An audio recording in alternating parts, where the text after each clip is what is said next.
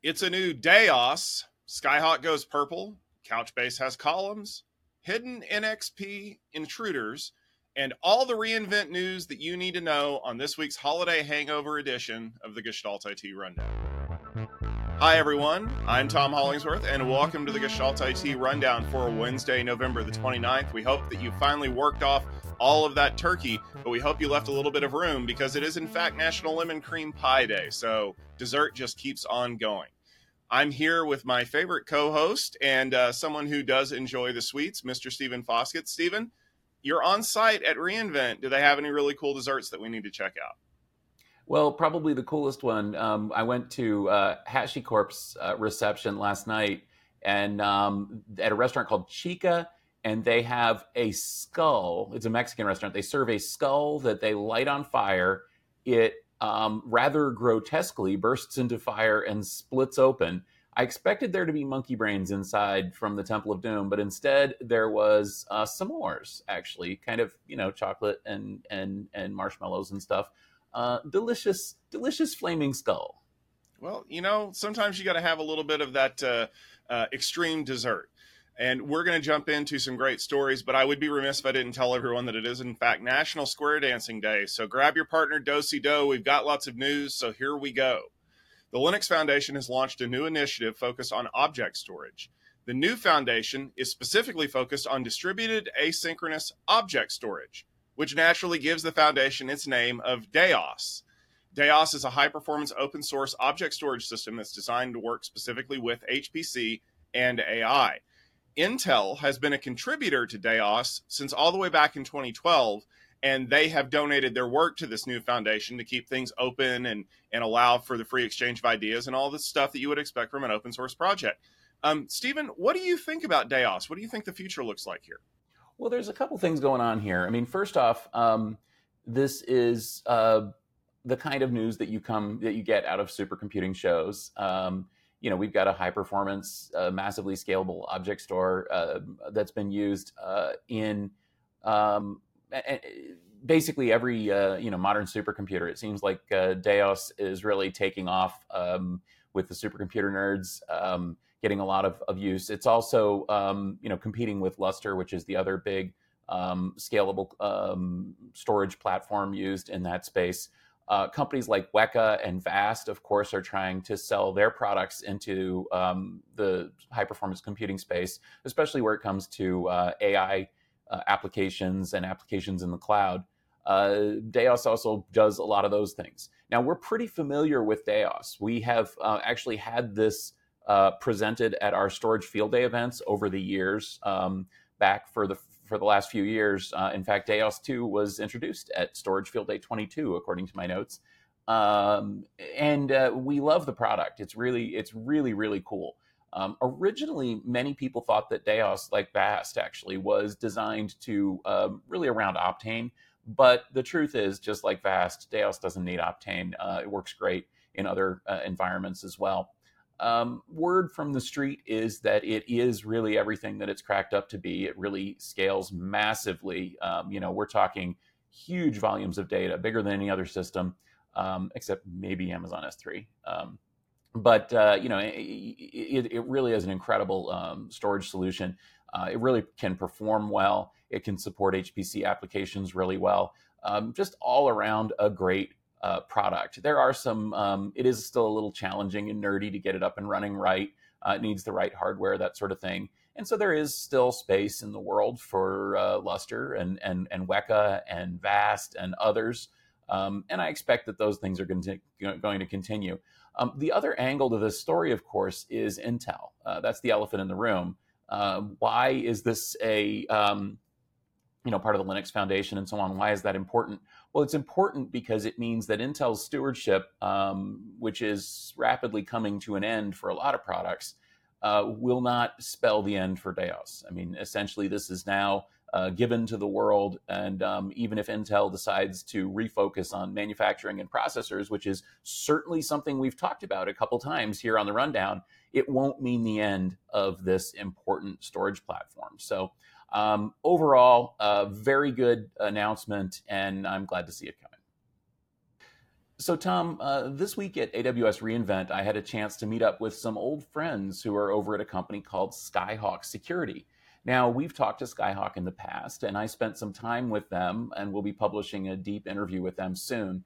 But their announcement here this week is a new platform that empowers red teams and blue teams into, I guess, a purple team to defend modern applications in the cloud.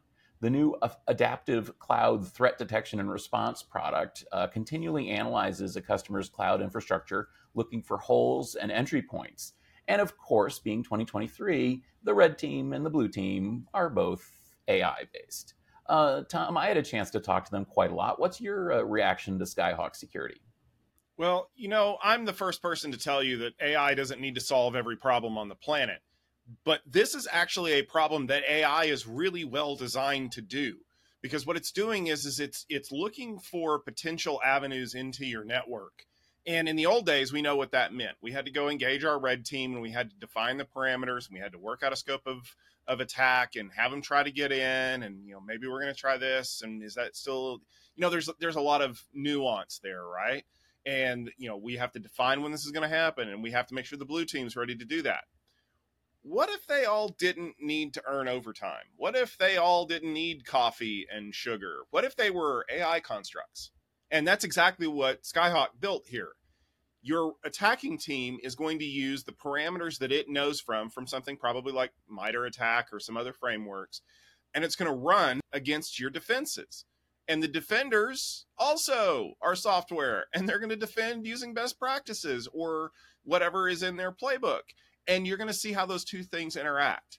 If you're getting shades of the Whopper from War Games, where you've got all of these operation plan response things where, like that big screen at the end where like everything's flying around and everything's flashing, not quite as much flashing, but it's that same idea. We're going to play this out and we're going to see how it happens. And if the defenders always win, great, then we know we probably have a pretty good baseline of security. But if the attackers do get in, just like in any other red team, blue team scenario, it is something that we need to investigate, and maybe we need to put some human eyeballs on to try to figure out, change the attack parameters, change the way that the defenders operate. And I love the fact that they're calling it purple, because we so often get hung up on this distinction. Are you an attacker? Are you a defender? No, you're both playing for the same team. It's like a basketball team. You play offense and defense. We're both working on the same puzzle. And so by changing things to be more purple focused, that means that the ultimate outcome is the same. Our defenses are going to stay, invalid. We're going to make sure that everybody is protected. So I really can't wait to catch this interview that you did, because I know that there's a lot of little nuance that goes into it. And in the world of AI and all these kinds of things, especially where it intersects with security, there's a lot of advances. So this is something I'm definitely going to be paying attention to. I might even see if I can recruit one of these red team AI groups for myself, because if I don't have to buy them coffee, that's already a win in my budget. All right, Stephen. Couchbase announced a new columnar data service this week at reInvent. The service, which they're calling Capella after the star, I assume, allows for real-time analytics on the same platform as operational workloads. In the linked article, according to Scott Anderson, the SVP of Product Management, this will reduce the latency between databases and analytics, which is important because it allows development teams to more quickly gather statistics and feedback to help improve their applications. Stephen, is the introduction of a columnar data service something that a lot of people have been looking for from Couchbase? And do you think that a lot of people are going to pick up on this and run with it? Yeah, I think this really goes to Couchbase's strengths. If you're interested in what we're talking about here, I would recommend checking out their presentation from Cloud Field Day in June of this year, where they went through the Capella platform pretty in detail. Essentially, Couchbase has built a database as a service version of their SQL++ based database system. And the Couchbase system has actually proven pretty popular in the enterprise. They've got a ton of customers. They've got a great reputation. People really like it. Now, it's a little controversial in the data space, and certainly there is a lot of controversy in the data space, especially when it comes to this topic of analytics, because most systems, basically, you have what's called an ETL process, where you take production data, you extract it, transform it, and then you load it into some other system in order to do analytics on it. Couchbase is promising that you'll be able to do that in the same system. This is the same promise that we're hearing from some other solutions in the data space. And it matches with the kind of talk that I'm hearing from companies across the data industry, where customers are increasingly trying to get away from these islands of data and trying to bring business analytics into this into the fore instead of having it be an afterthought. So I love what Couchbase is doing here. I love the fact that they're doing it in AWS. Again, at reInvent, there's a whole data zone with a lot of great companies that are doing a lot of really cool things around data. Keep an eye on Gestalt IT for more coverage of the data space specifically. And, I think that this fits nicely into that milieu. And it brings Couchbase up to date with basically what customers are looking for at in the cloud at an event like AWS reInvent. Tom, Netherlands-based semiconductor company NXP is in the news this week thanks to a new report that says that a Chinese state hacking group had the run of their network for over 2 years. The report says that the Chimera Group had unfettered access in late 2017 and was only detected after breaching another area of the network and having their activity tracked back to their previous one. The attackers were snooping through mailboxes and shared drives looking for chip designs and flaw reports. A cloud security research firm posted reports about 2 years ago with details about Chimera services using Dropbox and so on to infiltrate information. This report was later deleted, but an unnamed organization was later confirmed to be NXP. So this is one of those things that I really worry about when it comes to intrusions. Like we see this all the time. Just throw a dart at a dartboard and you'll see all these breaches that we've discovered this year, right? Some of them were bad. Some of them were really bad. Some of them are really, really bad when you find out 4 years later that they were in your systems. Like, that's how bad this is. Obviously, NXP really didn't want anybody to know about this. You may remember that we've talked about NXP in the past because they're one of the companies that the United States is kind of, leaning on to say, we don't want you to export any more of your semiconductor manufacturing technology to China. And that's one of the things that started some of this, brouhaha, if you want to call it that. So basically, you see all this, right? You just remember our previous episodes of the Rundown where we talked about the fact that the U.S. doesn't want NXP to export any other stuff to China. Now, rewind that clock back to, was it 2017? And the fact that people were in NXP, and we know that Chimera was a state-sponsored group. And what's the scary thing about state-sponsored groups? They don't make noise. They don't look like they're trying to, make a name for themselves. Look at Lapsus. Lapsus makes enough noise that everybody knows it was them. Chimera, on the other hand, really didn't want anybody to find out. And they were able to exfiltrate a lot of stuff. So much so that somebody was able to write a report on it that was then mysteriously deleted. It's still available on archive.org if you check out the linked article. But the important thing is that they were in there for so long, who knows what they got. And remember that NXP is maybe not like, they don't run your phone and they don't run your laptop, but they run a lot of the other stuff you interact with on a daily basis. So could you imagine how painful it would be if somehow they figured out how to, compromise a chip? But more importantly, I don't think they were really looking for flaws to hack your credit card this holiday season.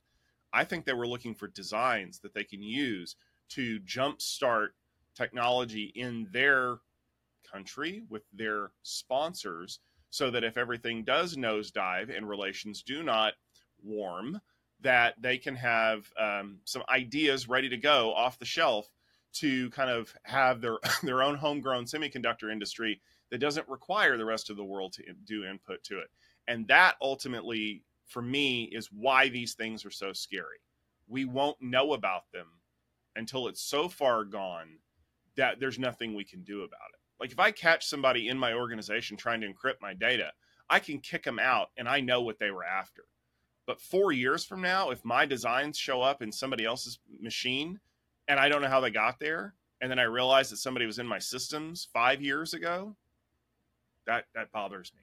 So I'm glad that this is coming to light now, but it's kind of one of those things where I want to shrug my shoulders and go, I don't know what we can do about it other than do better about fixing these things in the future.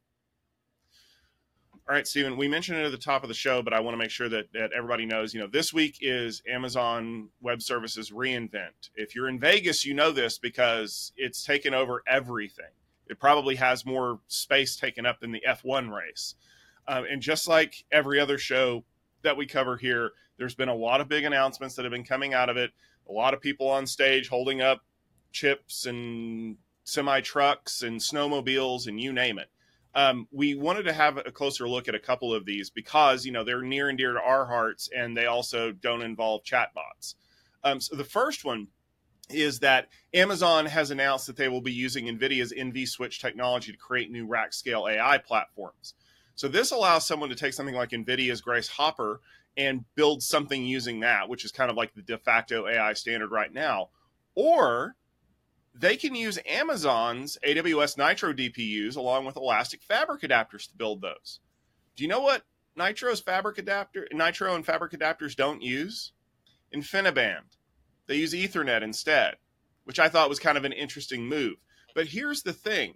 We know that AWS has designs on getting into the AI game because they don't want the other companies who are sending all of these rack units out to be making all the money. So how does this play together, especially when you look at some of the other announcements, Stephen? Well, it is interesting to think, isn't it, that AWS now has one of the biggest, if not the biggest, NVIDIA supercomputers out there. This is really next generation stuff. I think that it's important to recognize that this is based on the latest and greatest technology that NVIDIA has to offer. They are absolutely leaning into most of NVIDIA's technology, including the Grace and the Hopper, including NVLink, which allows all of these devices to talk to each other in basically a massive multi-processor configuration. The estimates on the size of this thing are just unbelievable. It's not clear to what extent it's up and running, but I would say that this is going to be really an exascale supercomputer running in AWS, focused around basically NVIDIA-bound workloads.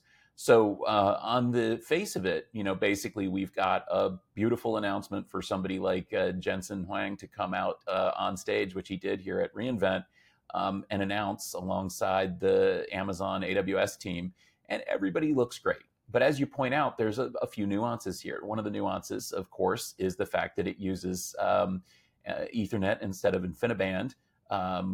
That's interesting because basically everything else they're doing leans so far into NVIDIA's technologies. I have to give a special shout out to a great article over the Next platform, which really goes through this. We'll include the link in the show notes. But it points out that, for example, it appears that high bandwidth memory is really the whole ballgame here. Basically, having a system with just massive amounts of memory is what allows this thing to perform as well as it does. And frankly, it's going to be interesting to see how this plays alongside Amazon's other offerings. As you mentioned, AWS also announced their own Graviton 4 and Trainium 2 processors. Those could be seen as competitors for Grace and Hopper, of course, along with Intel and AMD. So, basically the news here is that AWS is going to have an AI supercomputer, just like their arch rival Microsoft does in Azure, being the host of the popular OpenAI ChatGPT. And I think one thing that needs to be kind of pointed out here, kind of you mentioned it, NVIDIA has been using InfiniBand for a very long time because they own it. It came over in the Mellanox acquisition, and they're talking about the fact that it's very purpose-built for these workloads. But they've even admitted with their Spectrum X technology that Ethernet is the way that they want to go. And when you talk to the people in the Ultra Ethernet Consortium, Ethernet is the way they want to go too. I think that this is kind of maybe tacit admission from Amazon that they know they'll never beat NVIDIA at the InfiniBand game. So think about it like this. If you want ultra high performance, you're going to be buying it directly from NVIDIA. They're going to drop ship you however many racks that it takes, and they're going to cable those up with InfiniBand. And you're going to write them a really big check, and you're going to cry, and you're going to have your AI system. But if you don't want to do that, if you want to build your own system in the public cloud, Amazon will build it for you. The catch is that you probably won't be able to use InfiniBand because it does not leverage existing technologies that Amazon has. This does. If you already have a Nitro DPU in every server and you're already using elastic fabric adapters, I don't need to do any more extra plumbing to make this thing work, which is a huge win for Amazon because they don't have to invest in any new hardware and they don't have to, send somebody down to do some cabling jobs. We just flick a couple switches and suddenly that's running the kind of Ethernet network, Ultra Ethernet, it's basically what it is, to connect all those systems together. And it can be elastic on demand however you want. You don't have to write the giant check to NVIDIA. You just have to write a slightly smaller check at least 12 times a year to Amazon to get that money back. And I think that is the way that we're going to see this going forward. Microsoft may be an exception to this because of their heavy investment in OpenAI. They're going to use whatever OpenAI needs. But I think with Amazon, they're basically going to say, if you want InfiniBand, you're going to have to go to somebody else. If you want to use Ethernet, we're the horse that you want to run with. All right, Stephen, you mentioned two of those new chips, and I want to take a minute for us to kind of talk about them. The first is Graviton 4. It's the latest generation of Amazon's ARM processor. It has 50% more cores and 75% more memory bandwidth. It's based on the Demeter Neoverse V2 core. So that's the first one. The second one is Trainium 2. This is their AI processor. It has up to 4x performance increase from that first generation that they built about 3 years ago. It also can be liquid cooled, so that should tell you how hot this thing is going to be. It's designed to be deployed in clusters of 16 chips. So I think that Amazon is using Trainium as kind of a workload generator for all of this new NVSwitch stuff that they're doing. What do you think? Well, I'd say that Amazon is covering the bases here.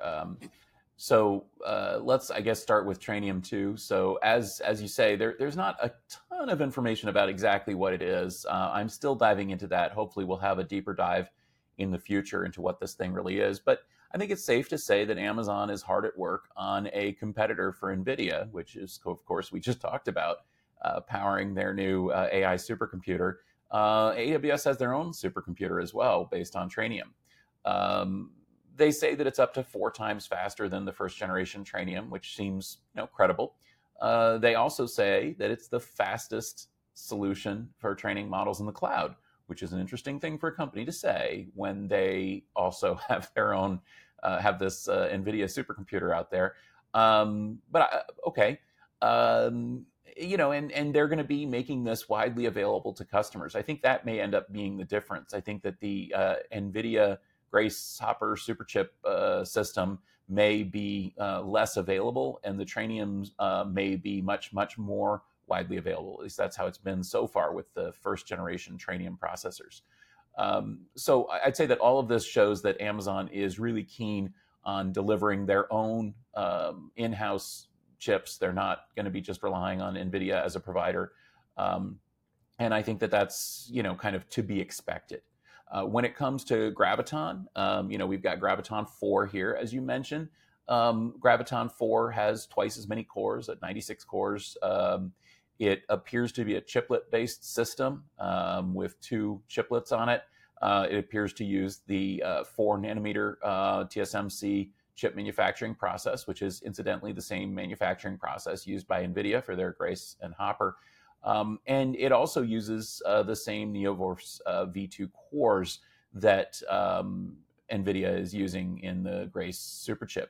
So, but I don't think you should confuse Grace and Graviton. Grace is really a support chip for the Hopper AI processors, whereas Graviton 4 is a general purpose compute platform competing with Intel x86 and AMD in the cloud. And just like in the AI and training and GPU space, Amazon is trying to cover the bases here.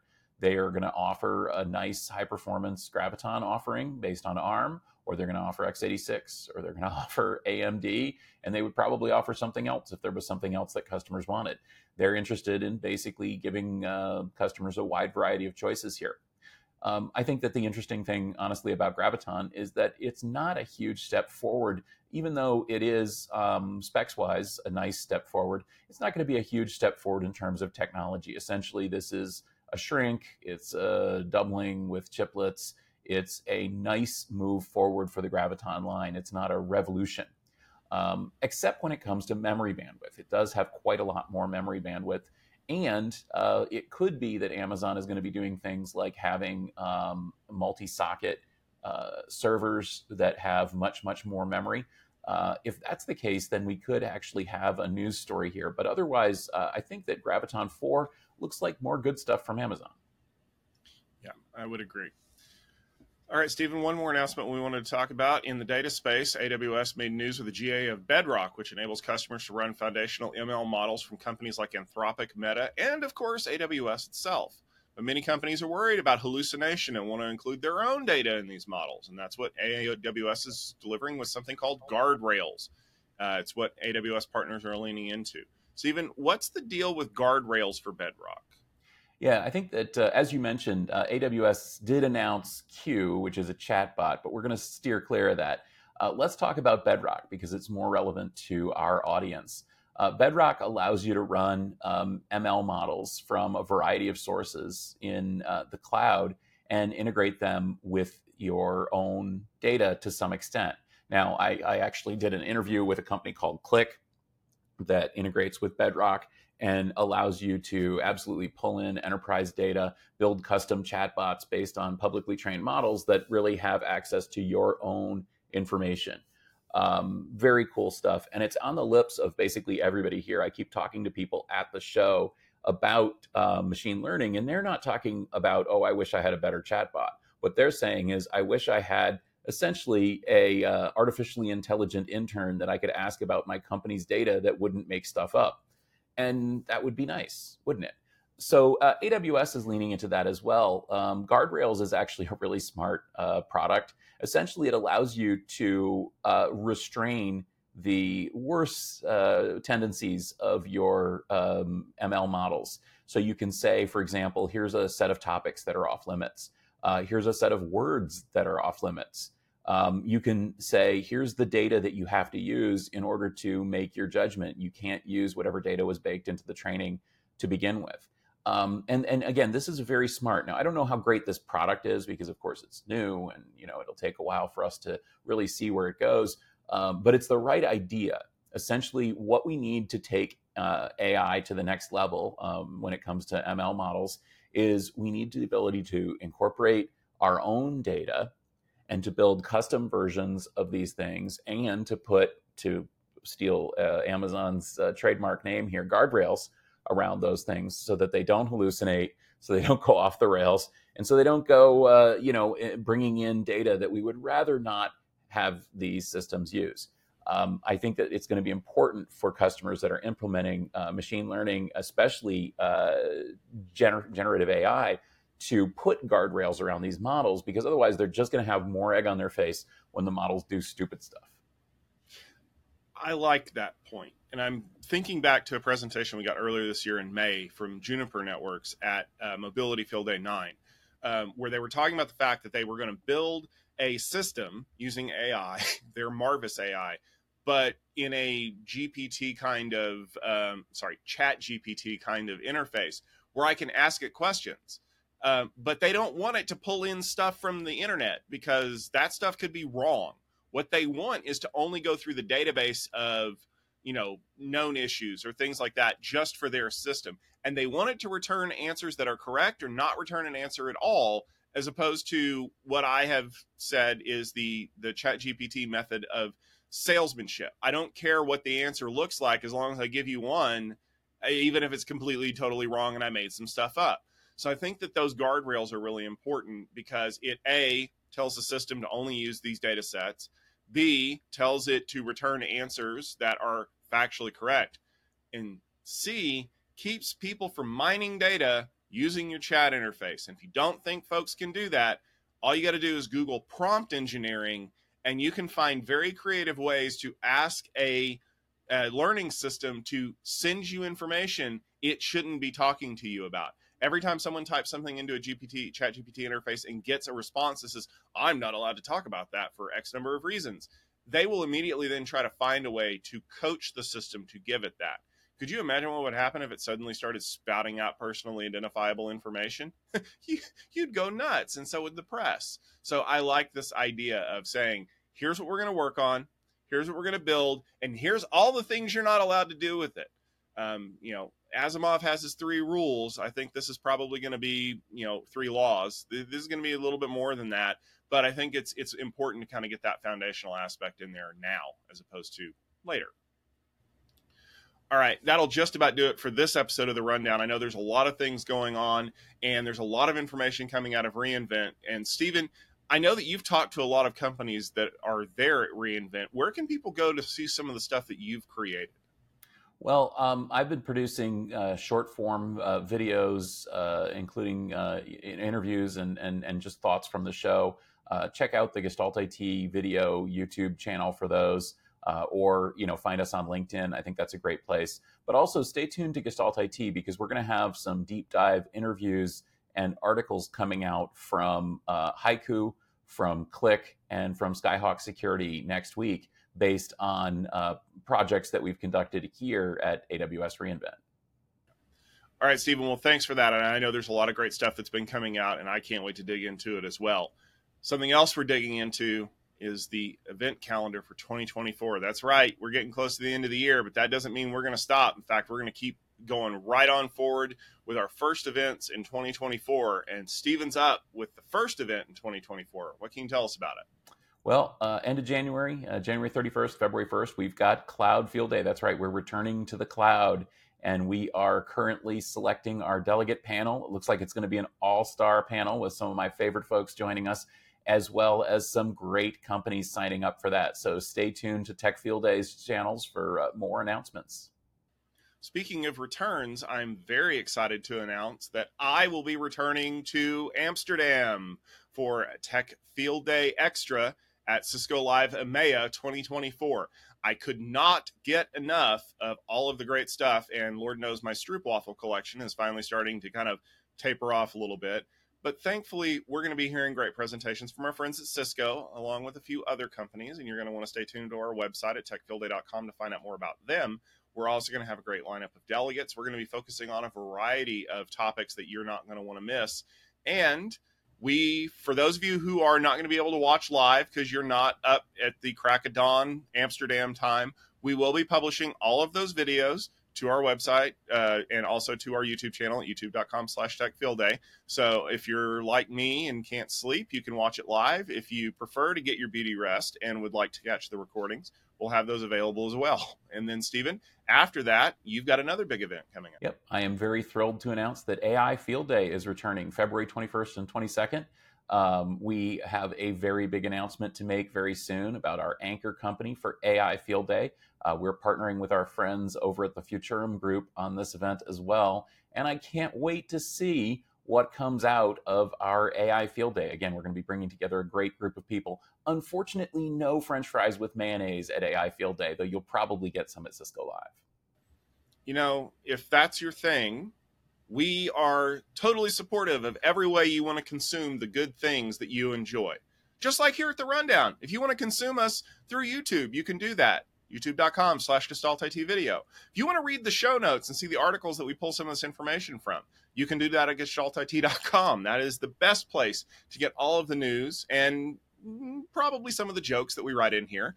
But if you are the kind of person like the French fries mayonnaise person who really doesn't want to look at Stephen and I, but would prefer to listen to the tones of our voice, maybe to put yourself to sleep, you can do that too. We are on every podcast channel you can think of. Just look for Gestalt IT Rundown. I do not recommend using this to go to sleep. I will give you nightmares. Stephen, on the other hand, he is that dreamy voice in the ear, talking about all the cool things.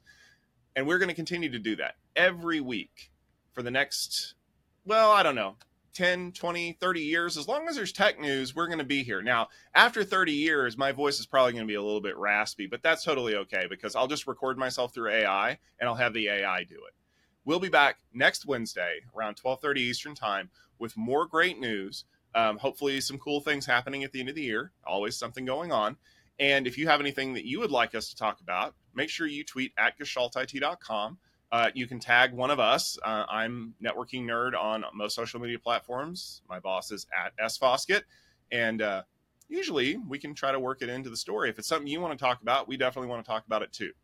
But until next week, get a lemon cream pie, get some square dancing shoes, get out there and learn how to cut a square rug, and we'll be back with more great stuff. We'll see you then.